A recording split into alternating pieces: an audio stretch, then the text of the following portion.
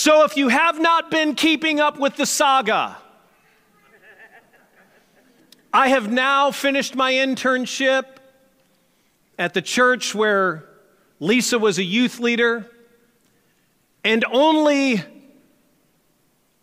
a few weeks out of high school, which was startling as I thought of that this week, I was like, oh my dear Lord, you were just out of high school. What is the matter with me? I drove 2,000 miles back to Springfield, Missouri to finish my senior year. And I was moving back away from the girl that I had quickly fallen in love with and believed that God had told me in my heart of hearts that I would marry this girl. We wrote cards and letters, and we called each other as much as was possible. And by possible, I mean that we could afford, because long distance cost a lot of money, and we would talk for a long time, and then I would get my phone bill from the school, and it would be so expensive, and I'd just have to go back to writing because I could not afford to keep calling her. And I would write these flowery, long, poetic, sometimes cringy letters. I know this to be true because Lisa saved them. And here are like 25 examples of how my communication has improved dramatically over the years. Read it. No. As a matter of fact, after this, these are going into the fire pit, and all evidence will be destroyed. All right, my Lord, calm down. But somewhere in this love story, somewhere in our exciting, blossoming romance that we were convinced was real and we were convinced was for us and that we were going to be together and we wanted to be with nobody else, doubt set in.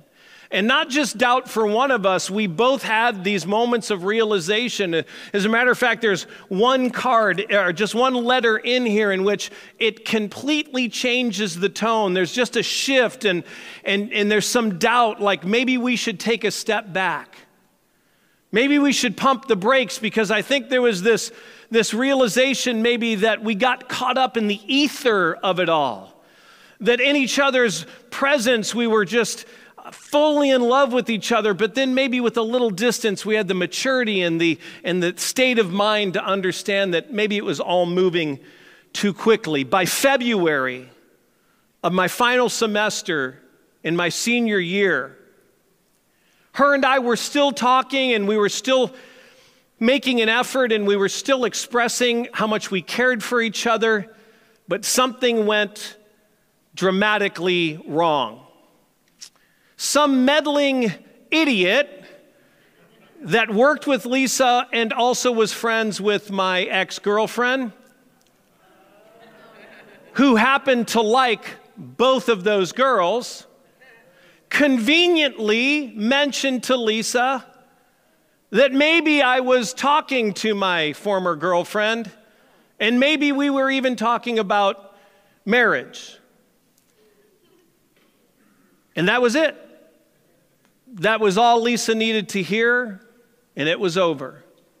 She didn't want to talk anymore. She wanted nothing to do with me, and I can't blame her, really. When I started feeling unsafe and I started feeling like I wasn't going to get what I thought I was supposed to get, when it didn't look like my dream was going to come true, I returned to what was familiar and safe and what was guaranteed. I went back to the girl who said she wanted to marry me, even though I didn't want to marry her. Even though I broke up with her because I wanted to be with Lisa, but the moment I felt any kind of obstacle, the moment I felt any kind of resistance, the moment there was any difficulty whatsoever that challenged this dream, I gave up. And I let it go. I'll tell you more about that in a minute. But I want to go back to what happened when Jesus' disciples tried to pray and deliver this young child, this young boy whose father had begged them to deliver him from demon possession. And It didn't happen, and the man came and begged Jesus, and Jesus prayed, and immediately it happened, and the boy was delivered, and he was healed, and the father was grateful, but he narked. He snitched on the disciples and said, I brought him to them first, but they couldn't do it. And the disciples, feeling embarrassed and humiliated that their faith wasn't capable, asked, why is it that we could not do what you just did? And here's what Matthew 17:20 says. You don't have enough faith, Jesus said. I tell you the truth, if you were in possession of faith, even as small as a mustard seed, you could say to this mountain, move from here to there, and it would move. Nothing would be impossible. So Jesus gives this provision, this condition. He says, this is the reason you couldn't do anything. This is the reason you couldn't move this force that was bigger than you, that was impossible in natural terms to move. You weren't able to move this force away from this child, and I did. You couldn't do it because you didn't have faith. And Jesus talks about the faith of a mustard seed. He clearly says that we don't. When we're in situations like that, when we find ourselves speaking to mountains or trying to do impossible things, facing challenges or circumstances that are difficult, and we pray and nothing happens, we get embarrassed, discouraged, and even angry at God. And Jesus says something to us that I think we should listen to. He says, it's clear you don't understand the potency and the power of true faith because it's so explosive that it can uproot mountains. It can violate the laws of nature. So what is it that we do understand about faith? What is it we do get right about faith? Well, number one, faith is a currency that comes solely from God, and it can be spent only with God. So when you find that you're spending your faith on something other than in Him, you're going to find that faith to be impotent. It's like when you're going through your change and you're going to pay for something and the cashier's quick enough that you tried to pay with a Canadian dime. It doesn't work here, right? Jesus said, though, whatever we asked for in prayer, we would receive if we asked for it in faith, what real faith is. The Apostle Paul says we can't even please God without first having the faith to believe He exists and then understanding that He rewards those who seek Him. So faith is a currency. Faith is also the ability to step outside of our emotions and our five senses and even, listen, our logic and reason, because if you believe that impossible things are always impossible, then that is the most logical, reasonable conclusion you can come to. That's the one you'll be able to prove with your five senses. That's empirically evident. You don't have to convince anyone that mountains do not move. Everyone will be in agreement with you on that. Faith is what allows you to step outside of that. Hebrews 11:1, we read it last week, says faith is being sure that we'll get what we hope for without even having the evidence of being able to see it. James 1:6-8, these aren't in your notes, by the way. When we ask God for something, we must have faith and not doubt. Because anyone who doubts is like an ocean wave tossed around in a storm. In other words, the moment we express faith and something doesn't happen, we start feeling discouraged, we start feeling doubtful, and guess what? We have so contaminated faith that it no longer has the ability. Do this. Go home to your gas tank right now, and with that gasoline, which will propel you to anywhere you want to go ahead and run a garden hose in there. And find out what mixing water into your gas will do to your ability to move from one point to the other. Faith is like that. Faith is patient trust. When God moves a mountain in His timing, it's believing that the timing is just as miraculous as the mountain moving itself. So what are we missing? If our faith isn't working, what is it that we're missing? What in the DNA of faith aren't we getting right? There must be something, or we wouldn't have anything to talk about for the next few minutes. So grab your notes if you don't already have them out. The mountains I need to move aren't going to listen to a faith that, number one, relies on the kind of strength that I already have. that relies on the strength that I already have. So today's Father's Day. Happy Father's Day, men. Seriously, you are awesome. You are under-celebrated. You are underappreciated. I'm not saying by your family, I'm saying as a rule of society. In order to give women the value and the appreciation and the worth that they deserve, there has been a toxic movement that we have to degrade men in order to give women the value that they deserve. Women deserve value, and we don't have to diminish men to give them that. Amen? So men, you're under-celebrated, underappreciated. But a couple common ways that we celebrate men, and rightfully so, are some of the things that men do out of their strength, their willingness to show selflessness and to sacrifice themselves, and bravery and the ability and willingness to do the hard jobs, the physically hard jobs, the demanding jobs. Did you know this, that almost 90% of blue-collar workforce is made up of men? Men are doing the physical work that keeps us going as a society. 87% of police officers are men. 96% of firefighters are men. 80% of the military armed forces are men. Men are the ones who put themselves on the line, who sacrifice themselves, who are willing to put themselves in harm's way. And maybe it's because we see an imbalance of gender in these kind of things, because statistically, physiologically, biology tells us that men are physically more adept to do that. I read an article in Science Daily that said men have 75% more muscle mass in their upper body than women.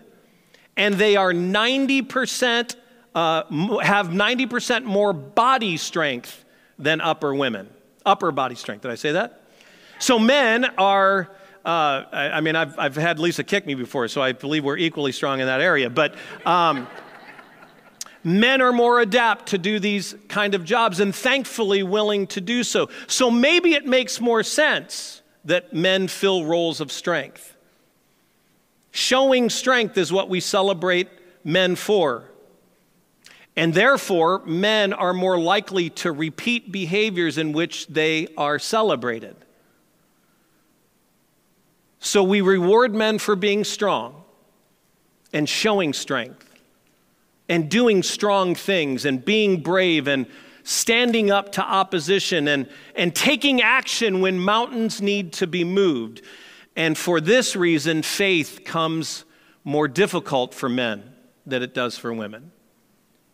Because faith demands that we lean on a strength that we do not already possess. Faith taps into a strength, a kind of strength that originates outside of us and flows entirely outside of us. We have to lean on that strength. Men are not adept to getting help. Men don't necessarily love to read directions. I put some patio furniture together yesterday, and along with all the packing, I got the instruction packet and threw that into the pile of stuff that I would not need. And I looked at the screws and I said, yeah, that one logically looks like the one that would go in here. As if someone from the manufacturing company was there monitoring whether I could do this without their help or not. As if there were people waiting on the sidelines to cheer for me for accomplishing something without asking for any help. It's just within our nature to not want help. I've been in parking lots where we've bought something heavy and I'm trying to get it into the back of my truck, and a man comes along and goes, "Can I give you a hand?" The first thing I want to say is, I got it. I'll just spend a week in traction and probably have to have some discs realigned and fused together. But I'm good. We're reluctant to take help. But listen to Ephesians 3:16 through 18. It says this: I ask the Father with his great glory to give you the power to be strong, not in your bodies, but in your spirits. He will give you that strength through his Spirit, capital S, Holy Spirit. I pray that Christ will live in you in your hearts because of your faith. And I pray your life will be strong in love and will be built on love. And I pray that you and all God's holy people will have the power to understand, that's power of the mind, the greatness of Christ's love, how wide, how long, how high, and how deep that love is. This passage written primarily to men because men were often the teachers of the home, men were often the spiritual leaders of the home, men were the leaders in the church. It was a male-dominated culture in the Middle East, right? So Paul understood who he was writing to, and he was challenging men to view strength differently. He celebrated strength, he celebrated power, he celebrated authority, he celebrated greatness. He said, those are all great things, but I pray that God gives you the ability to find your strength in your spirit. Find your strength in your ability to trust Christ. Find your strength in your ability to lean on the Holy Spirit. It is difficult for us men. But I want to tell you this, the mountains that your family will face, the difficulties and the challenges that are before you and that have been before you in the past and will continue to be in front of you, some of those are going to require you to be physically strong, and you'll know when that moment is. But I want to ask you to do this. Men, we have to start trusting the strength of God. We have to start relying on him when it comes to reaching out and trusting that some things cannot be moved by our physical strength. It can't be moved by brute force. It can't be done by the savvy of figuring it out. I love a challenge. I love figuring out a problem. I love doing the things that it takes to resolve that. But I want you to hear this. The biggest, most important things, your family's not looking for you to be strong all the time physically. Your wife, your kids need you to be spiritually and in your faith as strong as you are physically. Amen? Number two is this: the mountains that I need to move won't listen to a faith that continues to trust the things that I already trust. To trust the things that I already trust. So I want to tell you a story of a traveler who found himself on an unexpectedly long and disorienting journey through a scorched and barren land. And after walking countless days that he couldn't remember and continuing for endless miles without seeing any other people, or finding a place of reprieve and rest to find relief from the scorching sun or to quench his insatiable thirst, he began to lose all hope that he would finish the journey or maybe even survive the journey. But then, on cue, almost as if he could have expected this mirage, this illusion, he saw a small, weathered wooden shed in the distance.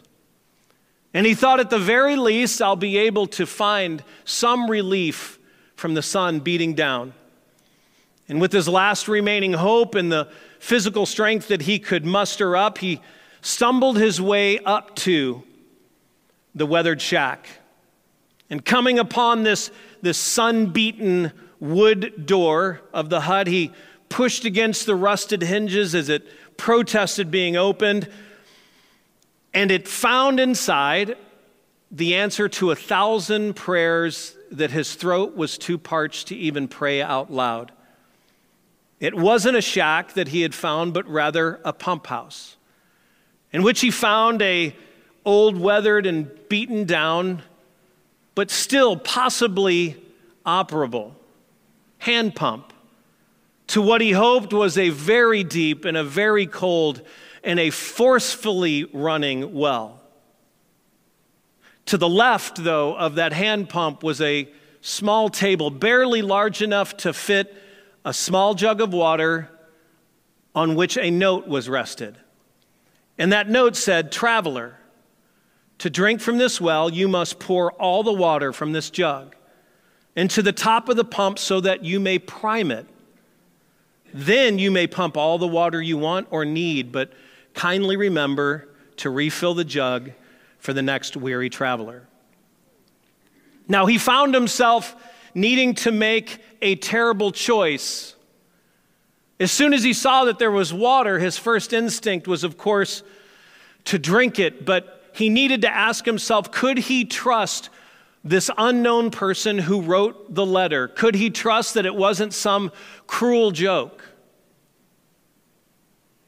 If he drank the water, he would certainly satisfy his need, his insatiable thirst in that moment. At least there would be temporary relief, but with certainty he would not have anything left for the journey.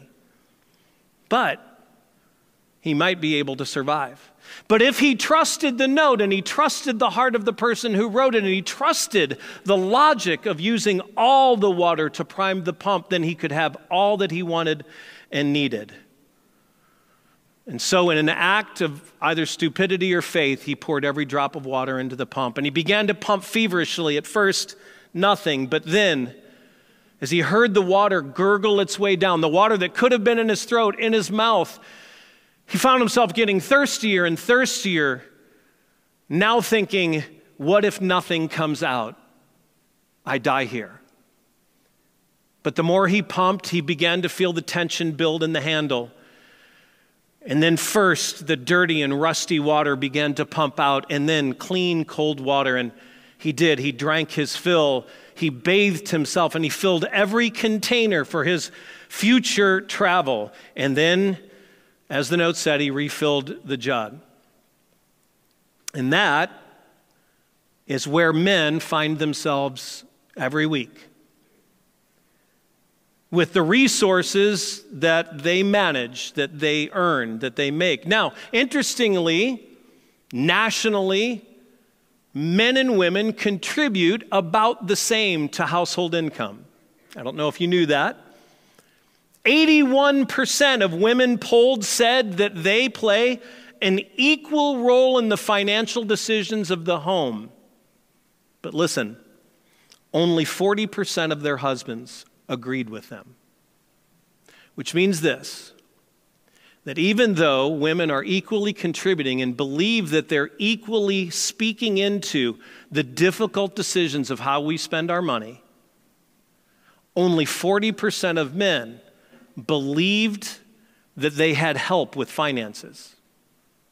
It means there's a lot of men who believe they're shouldering, even though their wife may be making an equal amount and thinks she is contributing to the decision-making of finances. Men are still traditionally carrying the burden of making those decisions. What do I do with the water? This is maybe why women are better at giving to church, giving it all. Statistically, women are more generous. And the reason is, research has found that women believe that there is future reward in being generous now. Men, on the other hand, are more skeptical and believe that they can do more with what they have in their hand than to give up any, and trust that they'll get more in the future. Men, we have to start trusting that we are not, and our wives are not, our primary providers. We have to start believing as men of strength and men of faith that God loves your family more than you do, and God's provision is greater than yours. And that when you usurp the authority of God and you declare yourself as the provider, then God steps back and goes, provide away. You don't need me. You clearly trust your paycheck, your job, your provisions, your money handling, your financial decisions, your willingness to give or not to give more than you trust me. I will let you have what you want. God is good at letting us have our way, even when we have to learn a lesson from our way. Listen to Matthew 6:24. It says this. Jesus said, no one can serve two masters. If you try, you'll wind up loving the first master and hating the second. Or vice versa. People try to serve both God and money, but you can't. You must choose one or the other. Can I tell you, you can't trust you and trust God at the same time. You either have to trust God and believe that He has your provision in mind. You either hold on to your money and believe that you'll do better with it, or you have to learn to be obedient to God and step out in faith and do the things that God says. Establish a trust covenant with Him. He says, if you will bring the full tithe into the storehouse, then I will release blessings to you that can't even be contained. It says, give, and then it shall be given to you. Pressed down, shaken together, making room for more so that it can overflow. Men, there's nothing wrong with being a provider for your family. But understanding that you are in a covenant relationship with God in which you say, I am your servant, God, and I will use whatever tools available to me that you give me to provide for my family. But I trust at the end of the day, if I lose this tool, you will not stop providing for me. I can tell you I learned that lesson the hard way. When I spent almost a year without working, we came back from a toxic church situation in Arizona. We just found these cards that they all wrote us, and I was heartbroken because many of the names I didn't even recognize. And it's because our season there was so short, it was so painful that we nearly had to flee from there. And we came back here with no job, with no place to stay, with no prospects for income, with no future plan. We just had to get away.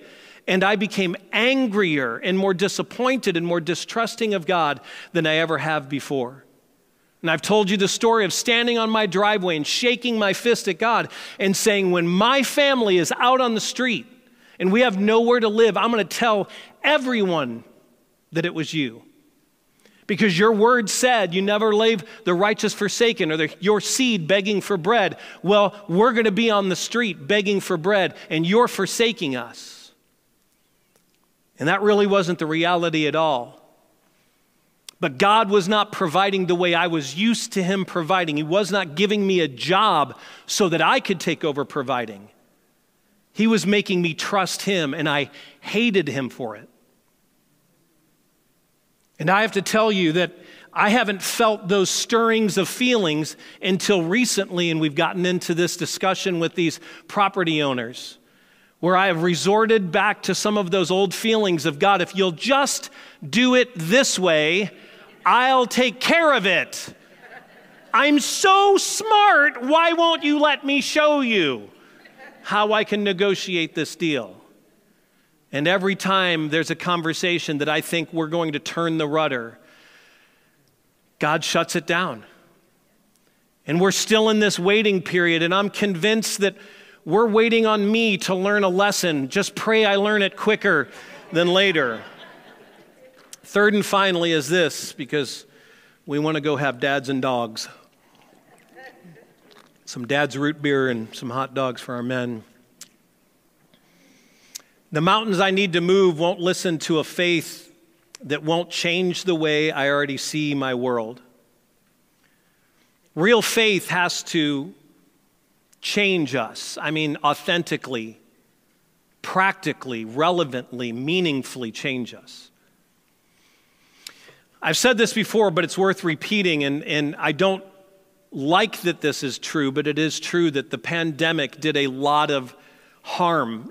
I think it messed up people emotionally, and there's a lot of physical things and spiritual things that have come out of it, but I believe that it has done something good for the church. And I mean church, capital C, the national body of Christ. Those who call themselves Christians have had to move from simply claiming to be a Christian to practically acting like a Christian.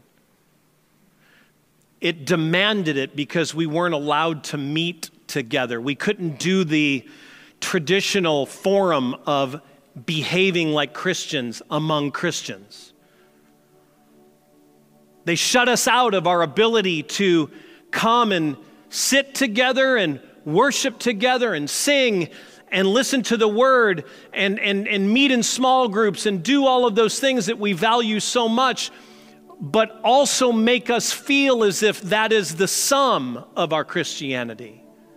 And when that was taken away, the body of Christ had to determine whether they were Christians by value and by the way we speak and by the way we act and the way we relate to other people and the way we respond to government and the way we respond to difficulty and the opportunities that we take or don't take to be a safe harbor for scared and angry people, it shook the roots of the church and made Christians declare what they really, truly believed in, who they truly were. In these letters, I went through and read them all. And one thing I will say is there was only one written in cursive, and it was immaculate. It was the most beautiful. I will tell you, I have forgotten how to do that. Terrible. I must have been feeling very Shakespearean that day.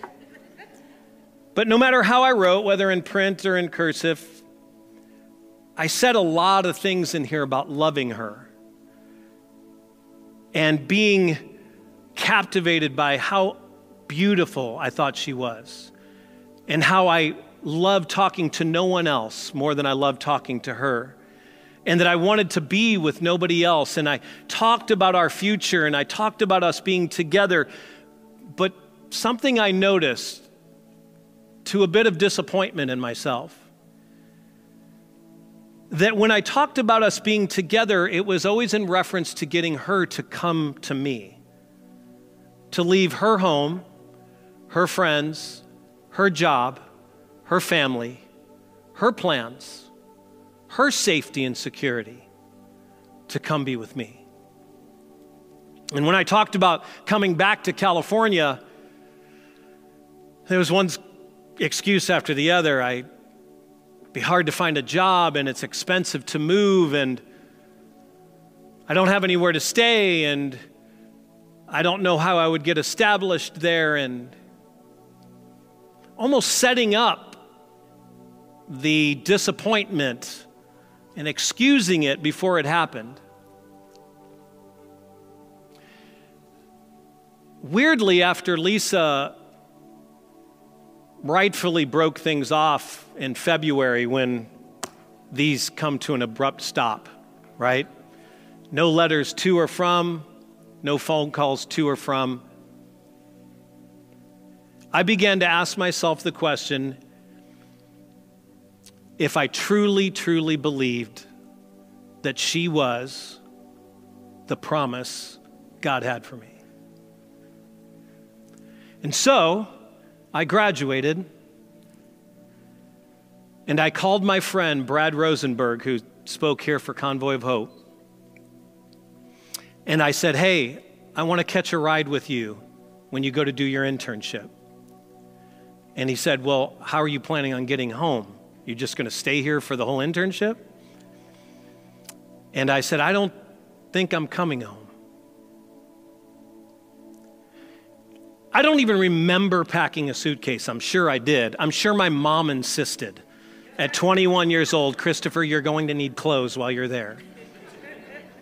But without a car, and without a job, and legitimately without even calling anyone to see if I could stay with them, and with hardly any money at all, just a little bit that I got from graduation, I moved to California to chase after a girl who wasn't even talking to me. Because I realized that you have to put up or shut up. If I was truly in love and I truly believed everything I said, then I had to make my actions back up all my words. And I want to tell you something, that in your walk with Christ, as good as this is, as wonderful, as biblical as this is not the substance of your faith. This is not the proof in the pudding of whether or not you are a Christian or a Christ follower, how often you read the Word, how often you pray, how often you come to church, how many small groups you go to or lead, even how much you give in the offering. None of that is the determining factor. As a matter of fact, Jesus says it will be determined by whether we authentically love other people. Love. Love is the thing that he tells us to show strength in.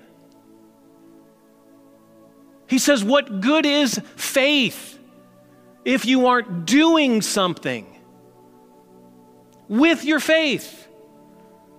I'll close with this passage from James 2:14 through 17. Brothers and sisters, it doesn't make any sense to say you have faith and then act in a way that denies or delegitimizes that faith.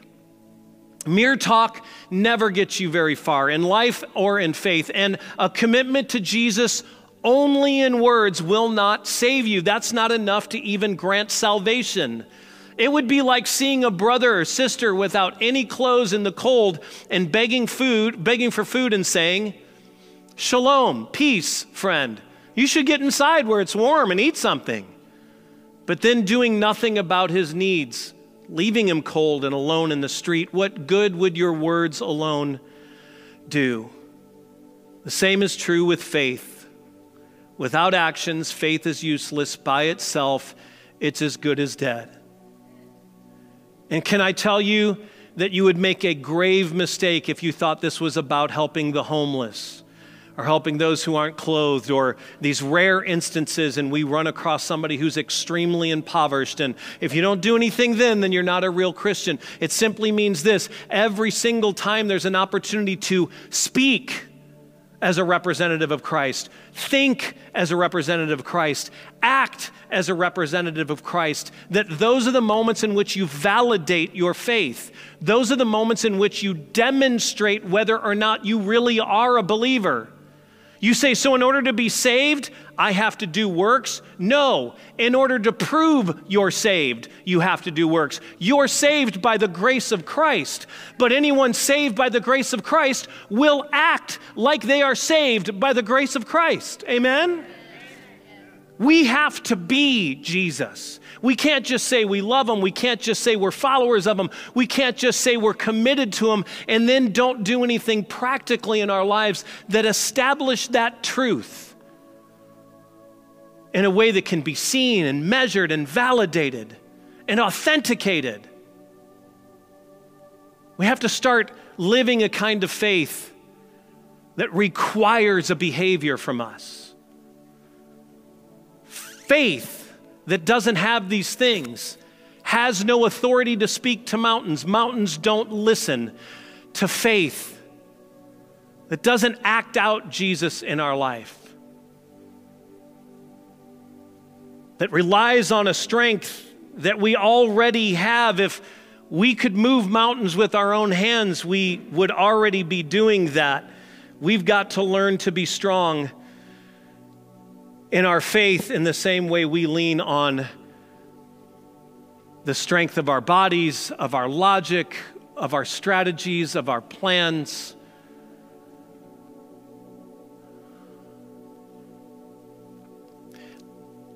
I truly believe this.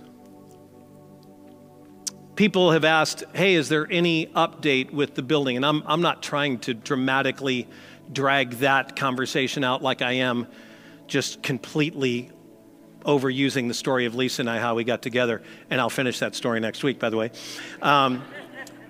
We had a conversation with the broker this week.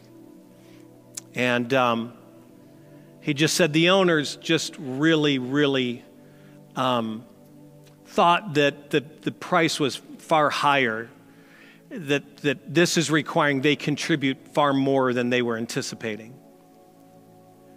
And they wanted us to just say, how much can you write a check for? And, normally I would hop in and just have something substantial to say, but I really didn't want to try to solve it with answering a question. I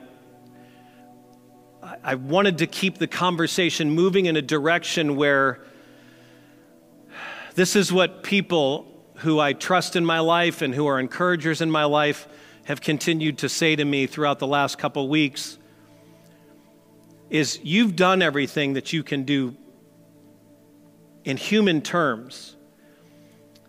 But if you do everything that leads to this coming together, then really God doesn't get the glory.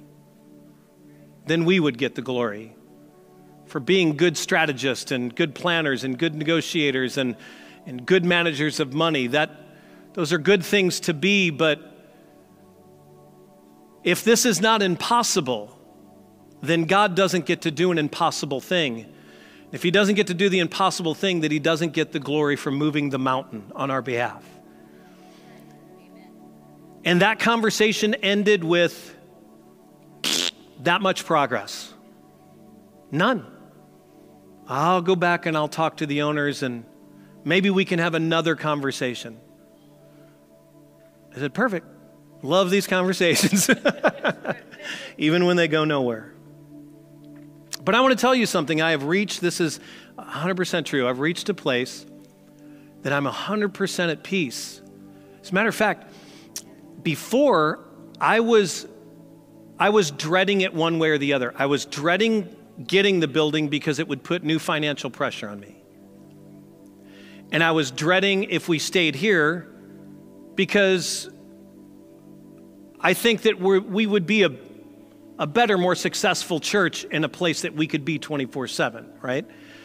And so I didn't want to be in either place. Now my heart is shifted and I just say, God, I'm good with any place. As long as you're God, as long as you're the God of this church. And if this building didn't work out, and I'm praying it does, if this building didn't work out, can I tell you the next building I approached, it would be with a different kind of faith than I started with. And I hope you too. I hope I'm ready to believe that the next place is on the horizon, that God is either using this to increase and stir our faith and readiness, or he's getting ready to move us. I don't even care one way or the other. I just say, God, I want to lead in faith, and I haven't been able to authentically do that, and now I can. And I want to start working for and giving to and believing for the new place that God will put us so that we can be a bigger impact on the community, so that we can do the good works that demonstrate the grace and love in Christ that flows through this community of believers. Amen? Amen, yeah. We're going to finish up next week. I really hope that you'll be here because it's a very, very, very important message. Bow your heads and close your eyes with me if you will. And I just want to ask you, if you're struggling in your faith, first to even be in a relationship with Christ. Maybe you just say, honestly, I'm interested, I'm seeking, I'm pursuing, but it's a big step for me. And if he'll take me as I am, if he'll let me begin this journey with him right now, I'm ready to say yes. I'm ready to jump out in faith and begin that friendship with him, begin that relationship with him. Nobody's looking around. Anybody that's ready for that moment, I promise no other shoe is going to drop. I'm not going to do anything else. I'm not uncovering you, asking you to stand up, come forward, shake my hand, go through some class. Right where you're at, just in your heart of hearts, if you say, I want to start a relationship with Christ right now. If that's you, just slip a hand up and then you can put it back down. Thanks. Thank you. Thanks. You don't even have to pray this out loud because Jesus went all the way to the cross. He doesn't need you to walk around a room or do something that proves you're ready for a relationship with him. He'll come right to you, right where you're sitting. And at your invitation, take residency in your heart and in your life. And I'm going to pray this, and if you want to use these as your own words, you can. Christ Jesus, I do believe in you, but help my unbelief. I've struggled. I've wondered. I wish that I could see a picture of you or see a video of you doing a miracle, but I also know that people witnessed those miracles and still didn't believe. And so I want to flex strength of faith today. I want to go beyond reason and logic and believe in the impossible. And I want to accept the gift of life that only you can give. And I want to begin a journey with you. If you'll take me in my doubts and my struggles and my failures and disappointments and mistakes, if you'll take me as I am, I want to be more like you. And I want to start a journey of seeking and believing and praying and reading and connecting with people so that I can discover what it means to authentically be a student, a follower of yours. And if there's anyone in here who's struggling in your faith, I pray that moments like this and the struggles that you're up against and the mountains that are standing before you, that they serve you well, that they challenge your faith, that they disrupt what you have believed so far about how to move a mountain, about what faith actually looks like, that it changes the way you see what it means to believe in Him for impossible things. And I believe that it's going to transform the way this church speaks and reacts and does, that we can simply be people of faith, that we can be Christ followers. We don't have to talk like it. We don't have to put up banners that say we are. We don't have to do things that we think prove that we are. We just simply be as God called us to be. And that's my prayer for every one of us in the name of Jesus. Everybody said, amen.